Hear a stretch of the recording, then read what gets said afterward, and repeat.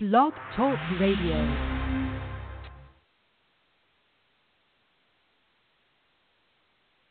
Greetings, greetings, greetings. Happy, Wednesday. Today is Wednesday, June the 22nd. Thank you all for tuning in. Without you all, this podcast would not be possible. Today is Wednesday workouts. And what I'm going to be getting into a little bit today is I get this one question all the time. And that question is pretty much like, what's better, the elliptical or the treadmill? I know a lot of people do not like to work out for the majority of the year, but come summertime, people like to work out a lot. They want to start working out, and they want to really get started. So if you want to get it right and get it tight for the summer, and you just need a little bit of help, I'm going to tell you how to do that.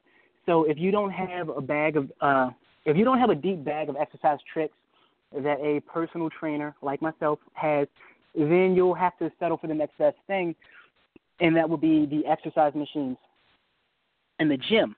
And the exercise machines can help you put you on the road to a flat stomach. It'll help you lose weight, and it'll help you get your beach body. But what machines are the best is a question that I get asked all the time. I'll let you know, and I'll let you in on a little secret of some of like the basic exercises machines. And one of them is the treadmill. The treadmill is the best-selling home exercise machine. The treadmill burns the most calories. They're also the least likely to sit around collecting dust. You can walk or run on treadmills. You can change speeds. You can pick different landscapes on some of them, both hilly and flat, to streets, to whatever you like, and so on. And you go do that. Before you buy one, you need to check out some of the following things, though. So, like I know when I was in a certain gym, one thing that I did like to do is when I'm talking about the changing the terrains, some treadmills have a feature where it has like a screen, and it's almost like a little bit of a video game. So it will have like mountains, and you can see like the mountains on the screen, and you can see yourself riding up the mountain. And as you ride up the mountain, the resistance on the treadmill becomes more difficult. So it almost simulates. It's like a simulation of you riding up a hill. And it does the same thing. The resistance gets easier as you ride down the hill. This was like really a fun game. I used to love doing it like on Sundays when I would do more stuff on the indoor bike during the winter times. But like I was saying, there's a couple of features that you need to check. You need to make sure that it's easy to find the controls, including the large stop button on a treadmill. So that's important, because if you start feeling like you're losing your balance, or you're getting a little bit dizzy or lightheaded, it may not be a good idea to just let the treadmill throw you off, obviously.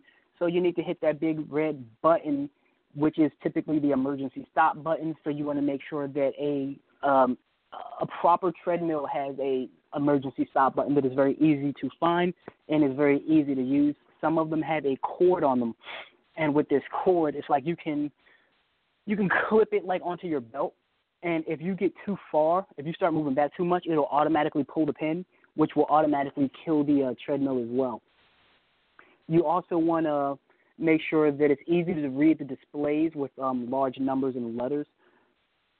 A lot of times a lot of people who work out like to see their results. They like to see the progress of their work. So as they're doing it, you're going to want to see how fast you're going. Sometimes you're going to want to see like how many calories you've burnt. And a good display, an easy-to-read display with large numbers is a good way to monitor that stuff.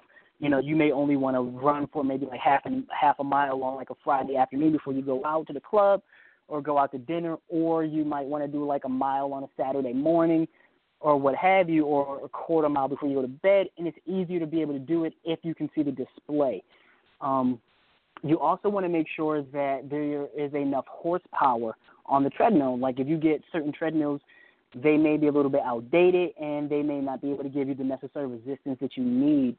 So you want to make sure that it has enough horsepower, which would be typically at least 2 horsepower if you have a heavy build. So if you're heavy set, obviously, and you're trying to rapidly burn some fat, as I say, you're going to want to make sure that it has at least 2 horsepower. Also, you want to make sure that the treadmill has a thick deck, and you want to make sure that it's at least 3/4 of an inch, and that it absorbs shock well and lies flat at the lowest setting. So, before you change the altitude of a treadmill, before you increase the slant on it, it should always be settled, leveled, parallel to the ground. You never want to buy a treadmill if it is not doing that. You want it at least leveled out with the ground. And you want to make sure that it absorbs shock well. That's going to make sure, if it absorbs shock well, that'll give the treadmill itself better longevity. Nobody wants to pay for a treadmill and have that thing break in a week. As well as if it absorbs shock well, that means it should be easier on your joints as well. It's going to be absorbing the shock. The shock isn't going to be fed into the machine or into your joints. So it should help reduce the ankle injuries, foot injuries, shin splints, knee injuries. That's if it absorbs shock well. You also want to monitor that track. You also want to monitor that tracks your heart rate and number of calories burnt. So some of them, modern ones, actually have this feature to a degree. They will allow you to have like a heart rate monitor. Typically, it's a silver hand grip that you hold onto it, and it can check that while you're poetry in motion getting it done. You want to also make sure it has a wide range of speeds and workouts so you don't plateau. When it becomes easier, you can make it more difficult. If it becomes too difficult, you can make it easier. So you want to have options. Options increase your chances of success. You also want to make sure that it has a gradual start and stop so you don't lose your balance. You don't want something that goes 0 to 100 in like half a second. You want it to gradually work its way up. I say if you doubt anybody's going to be running at 100, if you can, then you need to be in the Olympics. What else am I going to get into? You also want to ease into we're going to ease into an elliptical exerciser. If you're over 55 or you have knee problems, then pedaling this pedaling machine, the elliptical, might be best for you. It's a cross between a stair climber and a cross-country ski machine. The elliptical exerciser is easier on your joints than a treadmill because of the circular motion or the oval motion, elliptical motion, i.e. the elliptical motion that it has. It's easier on the joints. It's not a pounding motion like a treadmill. So the elliptical is a must if you have knee problems, hip problems, or if you're in an advanced age. Definitely, I would recommend the elliptical. Just make sure that the machine is easy to use. The elliptical exercisers have fewer settings than a treadmill, but watch out for the knobs and hard-to-read monitor because sometimes it's not really easy to read, and that might be a bit of an issue. Some of the newer ones may have corrected some of that problems, but some of the traditional ones do have that issue. You want to also make sure it's right for your body. Make sure that you can easily get on the machine and that the pedals are wide enough. You don't want to be trying to do an elliptical feeling like you're on ice skates. You want to make sure that it's stable. You stay away from machines that sway or twist when you use them. A lot of people who work out tend to say that they don't have really good balance. They have balance issues and not in really good shape. You do not need something that's jerking you left and right. You want to at least be making sure that it keeps you centered. Also, I'm going to get into a little bit of a secret, a little bit of an extra bonus. You can also work out with a home gym. Strength training devices come in a variety of styles with the basic idea to give your entire body a workout in the privacy of your own home. And that's really important because as I've done this for a while, there are a lot of excuses. Some of them legit, some of them not. And a lot of people have a issue with always being able to make it to the gym on time, whether it's their kids, whether it's their husbands or their wives, their work, travel, whatever. Really, ultimately, your body is the only gym you really need if you know how to use it properly. But if not, you can always set up a nice little small home gym so you can actually work out at the comfort of your own home. some people do have issues, self-image issues, to where they don't like being seen by other people. They don't like working out in the gym because people can see them and they feel self-conscious about that.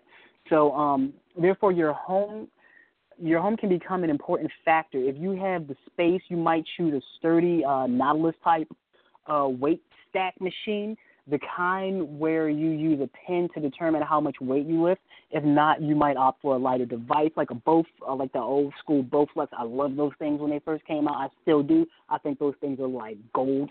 Bowflex style rod and rubber band system that you can assemble and move more easily. They don't take up that much space at all. Typically, it's like maybe sometimes like 4 feet by 4 feet when you break them down.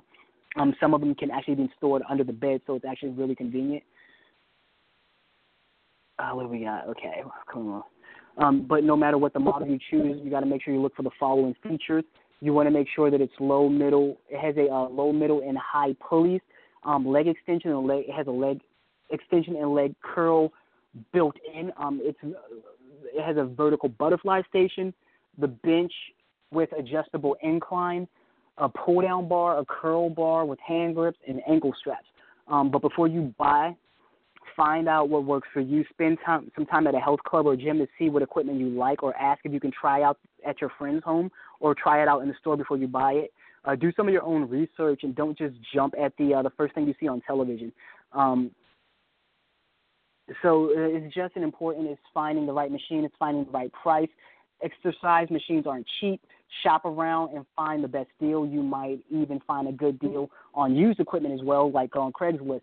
The previous owner who never found the time to exercise might be willing to make a deal and get rid of it at the machine that has barely been used. So we are running short on time. We're about to end this 15 minutes. We have the last 30 seconds. The last 30 seconds, I want to say, again, I really do appreciate you for listening to this podcast. I love you very much. I enjoy doing it, and I enjoy doing this for you. If you're in the Rockville, even if you're in the Rockville, Maryland area or online and you want some help getting in shape, go ahead and check me out. Join my Urban Warriors Fitness Club at www.brodericksorrell.com, spelled in the description above. I will see you guys tomorrow. Check out my blog while you're at it. Check out the upcoming videos. I love you, and I hope you all have a great day. Peace.